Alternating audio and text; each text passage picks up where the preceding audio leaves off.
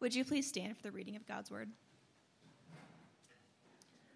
Galatians 2:15 through 21. We ourselves are Jews by birth and not Gentile sinners. Yet we know that a person is not justified by works of the law, but through faith in Jesus Christ. So we also have believed in Christ Jesus, in order to be justified by faith in Christ and not by works of the law. Because by works of the law, no one will be justified. But if, in our endeavor to be justified in Christ, we too were found to be sinners, is Christ then a servant of sin? Certainly not. For if I rebuild what I tore down, I prove myself to be a transgressor. For though through the law I died to the law, so that I might live to God. I have been crucified with Christ. It is no longer I who live, but Christ who lives in me. And the life I now live in the flesh, I live by faith in the Son of God, who loved me and gave himself for me. I do not nullify the grace of God, for if righteousness were through the law, then Christ died for no purpose.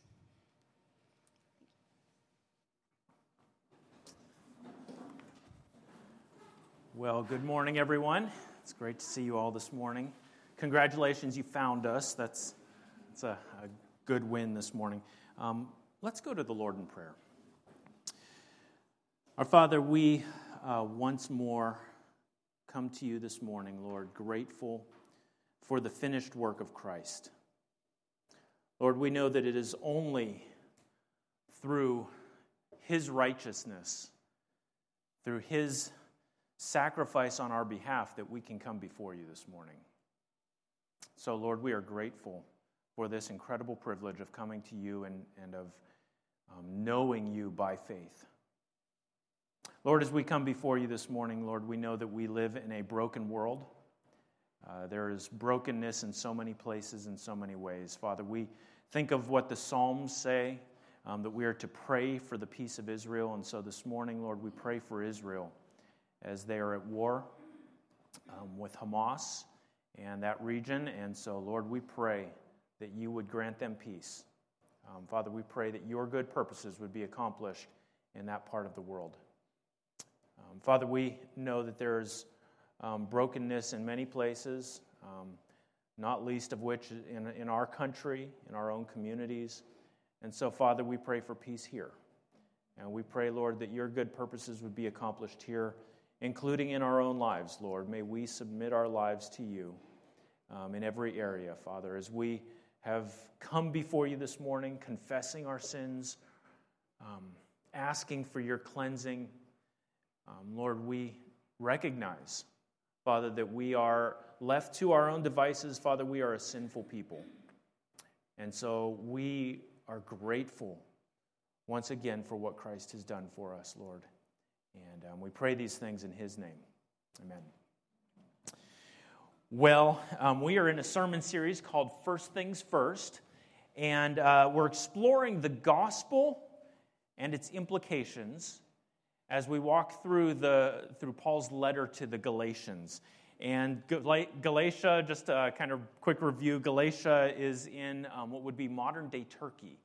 And so Paul is writing to these folks in Galatia. He is reminding them of the truth of the gospel, and he's warning them about some false teachers that they were dealing with. And over the past couple weeks, we've kind of laid some foundational stuff as we've gone through the first two chapters so far, almost two chapters. And we've seen that there's only one gospel message. There's only one gospel. Anything else would be a false gospel. And Paul warns them very strongly about false gospels. And we've seen that the gospel is a message from God himself. That this isn't something that's made up. This isn't Paul's invention. That this is something that comes straight from God. And so today what we're going to do is we're going to look at a very specific part of the gospel message. And we're going to see the doctrine of justification. We're going to consider that doctrine. Now, don't tune out. This is actually really important. Okay, it sounds like distant theology, but it's really practical for our lives. One more thing about that is I think a lot of times when we hear, okay, this is going to be about the gospel, a lot of us can kind of tune out and feel like, oh yeah, I already know that. I had a defining moment in my life. I was 13 years old, And I showed up for Sunday school one day, and my teacher had decided to do Bible trivia that day in class. And I thought, this is great. I've been growing up in church. I'm going to do great at this game. I'm going to demolish everyone. I'm going to be so good at Bible trivia. And if you've ever played Bible trivia, you know that it's hard. And what I discovered that morning is I didn't know anywhere near what I thought I knew. And I think we can sometimes make assumptions about the gospel, especially we can sometimes assume that other people know the gospel. And from my experience, that's not the case. Yesterday, I was kind of actually thinking about this message, and yesterday I was in AutoZone, of all places, buying brake pads for my wife's car. And I'm in AutoZone, kind of thinking about this, making small talk with the guy, and I decided to do an informal survey. So I asked, do you know what this word gospel means? Have you heard this before? And the first guy I talked to, he said, I think it's a religious word, but I didn't grow up religious at all. My family and I, we never did that. And I said, okay, that's pretty good. You know, it is a religious word. Do you know what it means? And he said, well, I think it's like a story, maybe a tale. And then he paused and he's like, I don't mean it's not true, you know, but maybe like something that's passed down through the generations. I said, that's pretty good. You know, you're not wrong there. That's pretty good. And so then his other guy, coworker, came out, and so I asked him, do you know what this word gospel means? And he had no idea, none whatsoever. And so I got to share what the gospel is. The gospel, the word means good news, and in ancient times they would go out and proclaim. The gospel message would be a proclamation that would go out city by city. Oftentimes it would be proclaiming, there's a new king. Good news, there's a new king. And they would come and proclaim this message. And then Christians picked up that word and said, oh, that's really good. We can use that word. And so the good news of the gospel that Christians proclaimed is that there is salvation in Christ, that our King has come, that he has brought salvation, that we have forgiveness of our sins. We no longer face the judgment of God, but we're given eternal life. And so I got to share that a little bit. So my sampling size was really small, but of the two people I talked to, they didn't know the gospel. Now, my wife has been doing something very similar. She works in pregnancy centers, in Christian pregnancy center ministry, and she's been doing that for 10 years. And for 10 years, she has been asking pretty much the same question of do you know what the gospel is? Or are you familiar with the gospel? And in her experience, for 10 years, you know, hundreds and hundreds of clients, she's had like 2 or 3 or 4 that have been able to explain the gospel, that actually knew the gospel. Most of these people, hundreds of people, either were confused about the gospel, had some kind of confused idea, or just had no idea whatsoever. Like the second guy that I talked to, do you know what the gospel is? Not a clue, right? So I think there's a need for us to remind ourselves of these things, to make sure we're clear about it, but also so that we can pass these things on to others and be clear with them. So we're going to be looking at this doctrine, this justification by faith alone. And we're going to walk through this passage. We're going to consider Paul's explanation. We're going to consider what amazingly good news this is for us. The main idea in this passage is that Christ died so that we can be made right with God, which implies the problem, right? There is a problem, and that's that man is not right with God, that mankind has sinned against God, essentially declaring war on God, that there's rebellion in not only Adam and Eve, but in all of us, and that sin has had devastating effect. It's brought death. It will bring the judgment of God. It has led to a broken relationship with God. And so Paul's main concern is, how do we get ourselves made right with God? How are people made right with God? And as you look at this, really there's 2 competing options. And it sort of comes down to who gets to be the hero in your story. Right? Is this a story all about you, or is this a story all about Christ? Who is going to be the solution to your problem? Who gets all the glory? Is it you, or is it Christ? And that's really what Paul is pressing into. And so we're going to see, kind of break down in this passage, the first 2 verses, Paul declares the doctrine of justification, verse 15 and 16. And then he spends a few verses clarifying that doctrine. And then in verse 21, he defends this doctrine. So we're just going to walk through this. I want to explain Paul's logic here, and then we're going to consider what this means really for you and I. So right there at the beginning, you see in verse 15, he says, we ourselves are Jews by birth and not Gentile sinners. Now, it's an interesting statement, and a little bit of background here. If you were with us last time, you remember the end of the preceding few verses. Paul is confronting the Apostle Peter, which is a pretty bold thing to do. Paul is confronting Peter, and the reason is Peter, who believes in the same gospel, teaches the same gospel, has devoted himself to proclaiming this gospel. Peter has been hanging out with Gentiles, going along, recognizing that we are one in Christ. And then some peer pressure crept in, and he decided, okay, I'm going to distance myself from the Gentiles because some of these Jewish believers feel uncomfortable about this. And Paul comes along and says, no, Peter. You're implying that the Gentiles are lacking something, that they need something more, that they're like second-class citizens in the kingdom of heaven. You got the Jews. If you really want to be good, you need to make sure that you do some Jewish things along with the gospel. And what Paul's saying is no, that is not living consistently with the gospel. So these verses that we're looking at today is probably continuing on Paul's discussion with Peter, right? It may not be word for word, maybe it's a summary of what he said there, but he's explaining these things to Peter. So he says to Peter, look, Peter, you and I, we are Jews by birth. We're not like those Gentile sinners. And that phrase, Gentile sinners, kind of sounds derogatory, right? That's rough. I'm a Gentile. That sounds rough.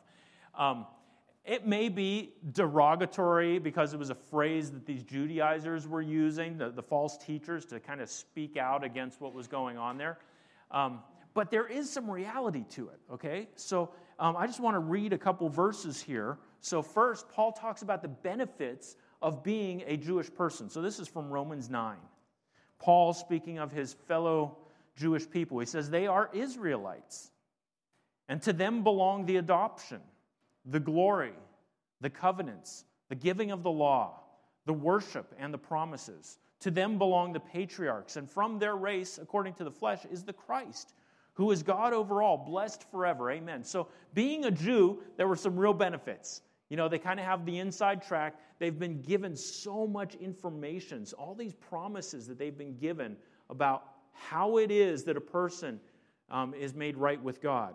And then in contrast, he shares a little bit about the Gentiles. Over in Ephesians, he talks about this. So to the Gentiles, Ephesians chapter 2, verse 12, he says, remember that you were at that time separated from Christ, alienated from the commonwealth of Israel, and strangers to the covenants of promise, having no hope and without God in the world. So the Gentiles really did come into the world seemingly at a disadvantage. And so Paul says, look, we ourselves are Jews by birth, not Gentile sinners, but look where he goes. Yet we know that a person is not justified by works of the law, but through faith in Jesus Christ. So Paul says, Peter, yes, we have an advantage, but not in the sense that being a Jew saves us. We're not saved by that. We're not saved by keeping the law. We're saved by being justified by faith in Christ, not by works of the law. So what does he mean by works of the law? And all kinds of, you could probably fill this room with the pages of what people have written about what does it mean about the works of the law. Is this just the ceremonial law, or is this all the moral law? And some would say, well, Paul's objection here is just to this circumcision issue, right? Paul's still going to uphold, you got to keep the 10 Commandments to get in, right? But Paul really explains this pretty clearly. We're going to see it as we go through Galatians, but I'll at least point out in Galatians 5:3, Paul says, I testify again to every man who accepts circumcision that he is obligated to keep the whole law. You can't break it up. So it's not like you get to pick and choose what rules are going to apply, and we need to still be good people. And if we're good enough people, then that'll earn merit with God. It's the same thing that James 2:10 says. It says, "For whoever keeps the whole law but fails in one point has become guilty of all of it." Here's how we would say that. A lawbreaker is a lawbreaker, right? Whether you break one law or all of them, a lawbreaker is a lawbreaker. So when Paul says a person is not justified by works of the law, but through faith in Jesus Christ, he's talking about the whole Old Testament law. He's setting the whole thing aside. Now, that's crazy. So Paul was a Pharisee. You remember that? Paul grew up like he's well trained. He learned under Gamaliel, who's one of the famous Jewish teachers. He's a Pharisee. He knows the value of the law. And yet he's saying that's not how we're saved. We're not saved by the law. Instead, we are justified through faith in Jesus Christ. Now, what's that word justified mean? This is important. The word justified means declared righteous. We are declared righteous through faith in Christ. So this is borrowing sort of like courtroom language. You'd hear in the courtroom the gavel goes, "Not guilty," right? That's kind of, this fly, it's like what in the world? So, anyway, it's just really after me. So that fly is guilty. It is absolutely guilty. Judgment is coming. Anyway, so the language of the courtroom of declaring not guilty, that's what this is referring to. So it's not saying made righteous, like God is going to help you. He's going to help you be a better person so that you're good enough on your own to get in. That's not what this is saying at all. This is saying you will be declared righteous before God through your faith in Jesus Christ. So, and it's crazy because it's not just that he looks at us and he says, "Not guilty." It's more than that. He looks at us and he says, "You are fully righteous, just like my son Jesus Christ." The righteousness of God placed in our lives, placed upon us, counted to our account. So, this was a big debate in church history. This whole idea of justification. And back in the 1500s, you have the Protestant Reformation, Protestants breaking away from the Catholics, and they spent long hours working through all this stuff, and then they wrote things down.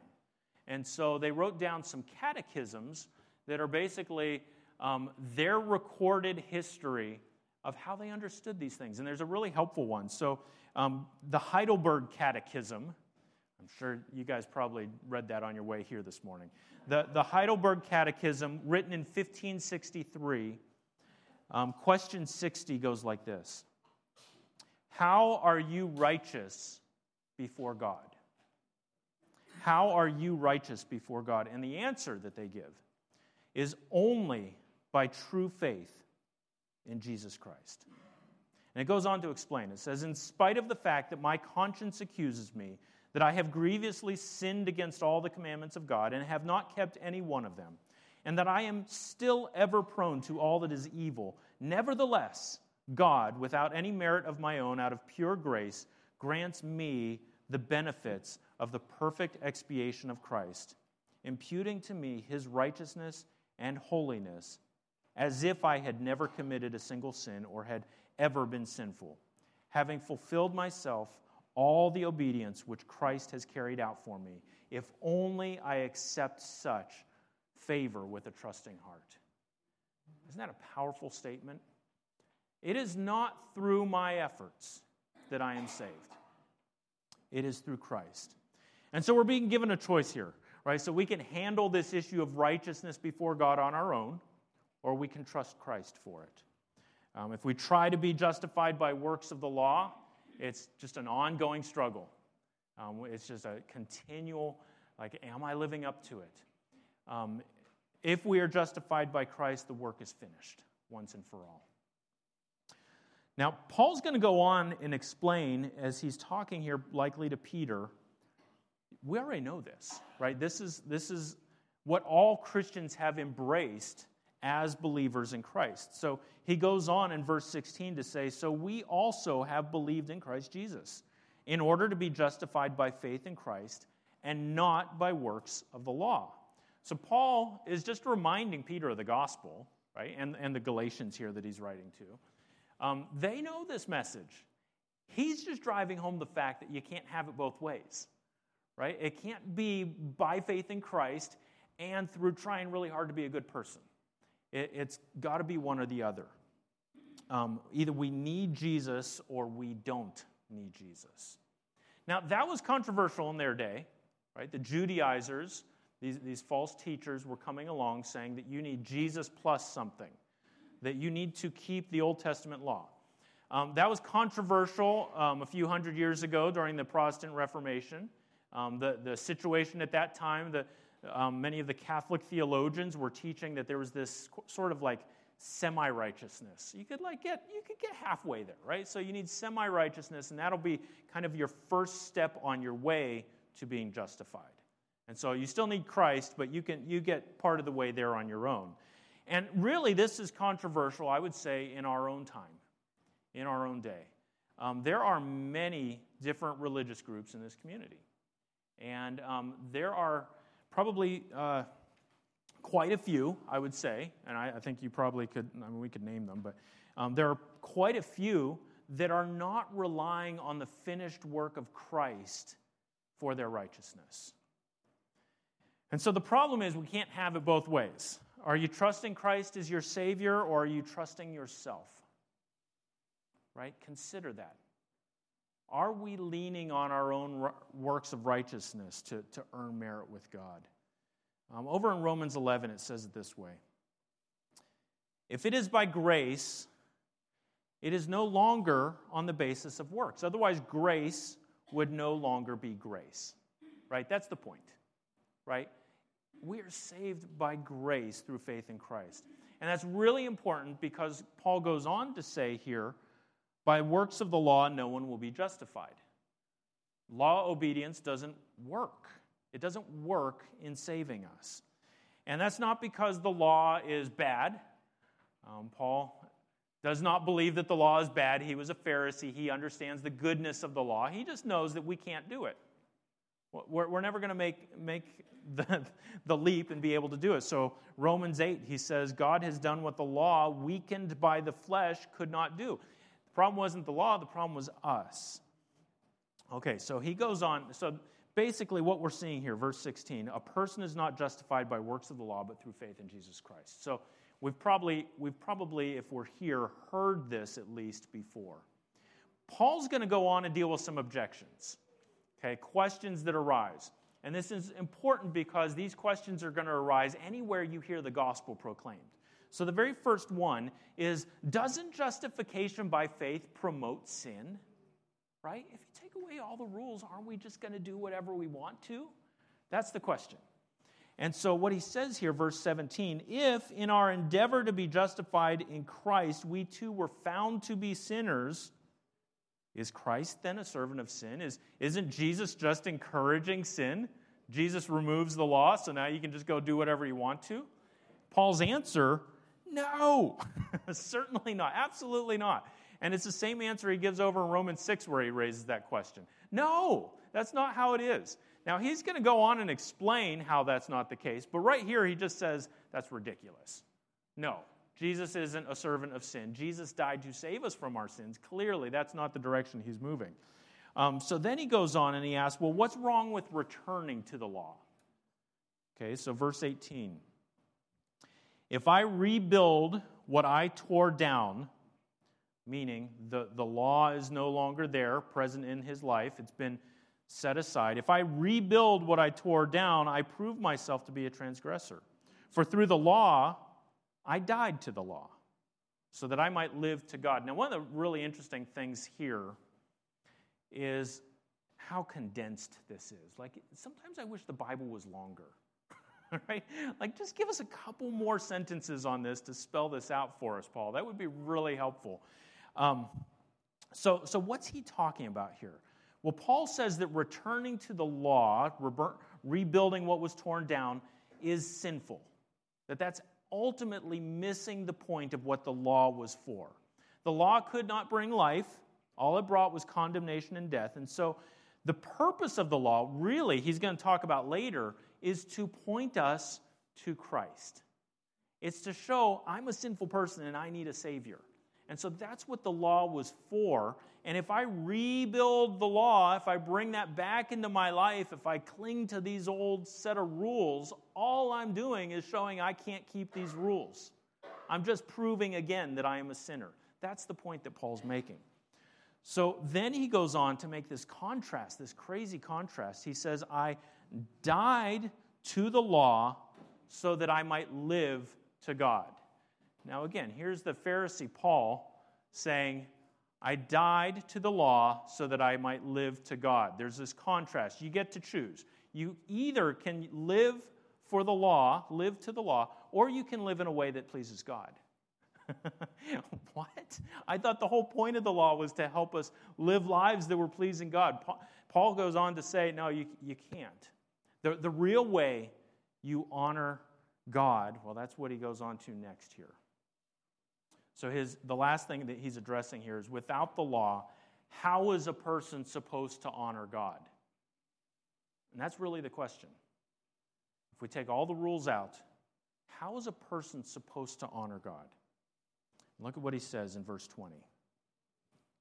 I have been crucified with Christ. It is no longer I who live, but Christ who lives in me, and the life I now live in the flesh, I live by faith in the Son of God who loved me and gave himself for me. This is sort of like a really condensed manual for the Christian life.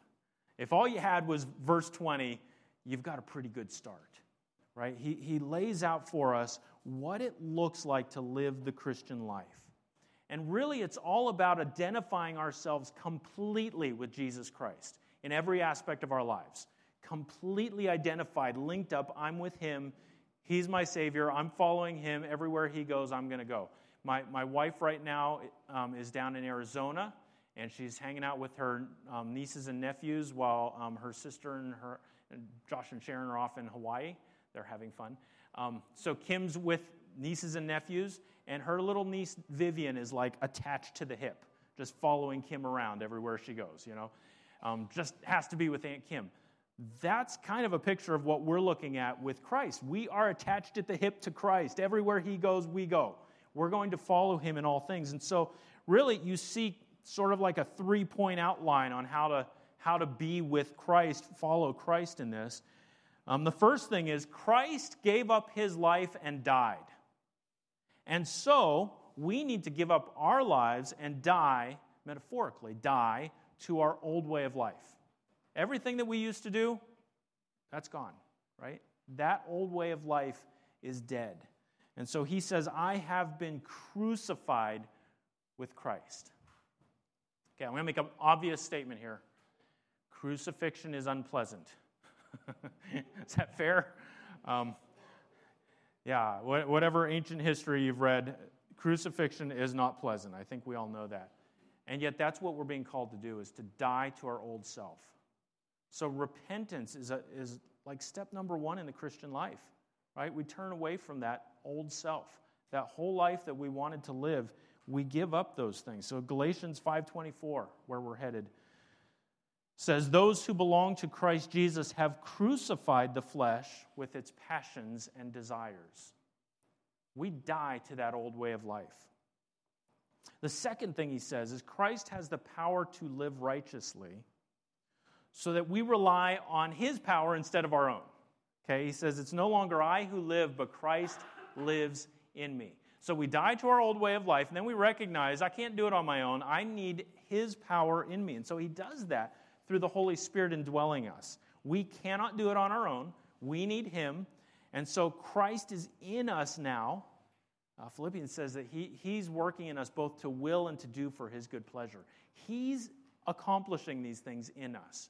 So first, we die to the old self. Secondly, we recognize his power in us. And third, from this point forward, my life is about faith in Christ.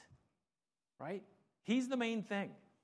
And so he says, "In the life that I now live in the flesh, I live by faith in the Son of God who loved me and gave himself for me." Whole new approach to life. And so that means Christ is everything for the Christian. He's the reason you get out of bed in the morning. He's the one that determines how you spend your time. He's the one who sets the agenda for your life. Your life is lived by faith in the Son of God. That's what it's about. And so he says, I have been crucified with Christ, and it all begins there. It's all about being with Christ. Luke 9:23 says, "If anyone would come after me, let him deny himself, take up his cross daily, and follow me." Every once in a while, I talk to somebody who basically says, the Christian life isn't working for me. I've tried it a little bit, but it's just not working for me. And I think the reason why that happens, and my, again, small survey sample size, but the experience I've had is that the reason it doesn't work for people is because they're not really embracing the whole package here, right? The idea that you have to be crucified with Christ is uncomfortable. And so people want to dabble in the Christian life. And that's not really what we're being presented with here, right? With Jesus, you have to get off the fence. With Jesus, it's all or nothing. There's no neutral territory with Jesus. He says you're either for me or against me. And so we have to decide, are we going to rely on his strength for the life that we live, or are we going to do it on our own? Are we going to rely on the power of the Spirit or our own power? And recognize it has to be all about him. And then the very last thing, Paul goes on to say, verse 21, "I do not nullify the grace of God, for if righteousness were through the law, then Christ died for no purpose." So what he's saying is, if salvation comes through works of the law, if it's something like if you can be good enough to earn your salvation, then why did Christ die? So this is just a tip for evangelism. If you're talking to anybody who has any kind of a religious background, ask them why Jesus had to die. Why did he have to die? That's Paul's point here, and it's really brilliant. If Jesus died on the cross, it must have been for something. It must have been really important, right? You can flip what he says around. You can say, since righteousness is not through the law, then Christ died for a very significant purpose. He died to save us, to justify us, to make us right in God's sight.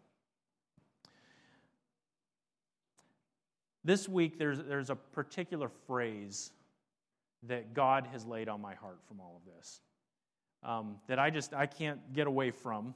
And it's that phrase there in verse 20, "The Son of God who loved me and gave himself for me."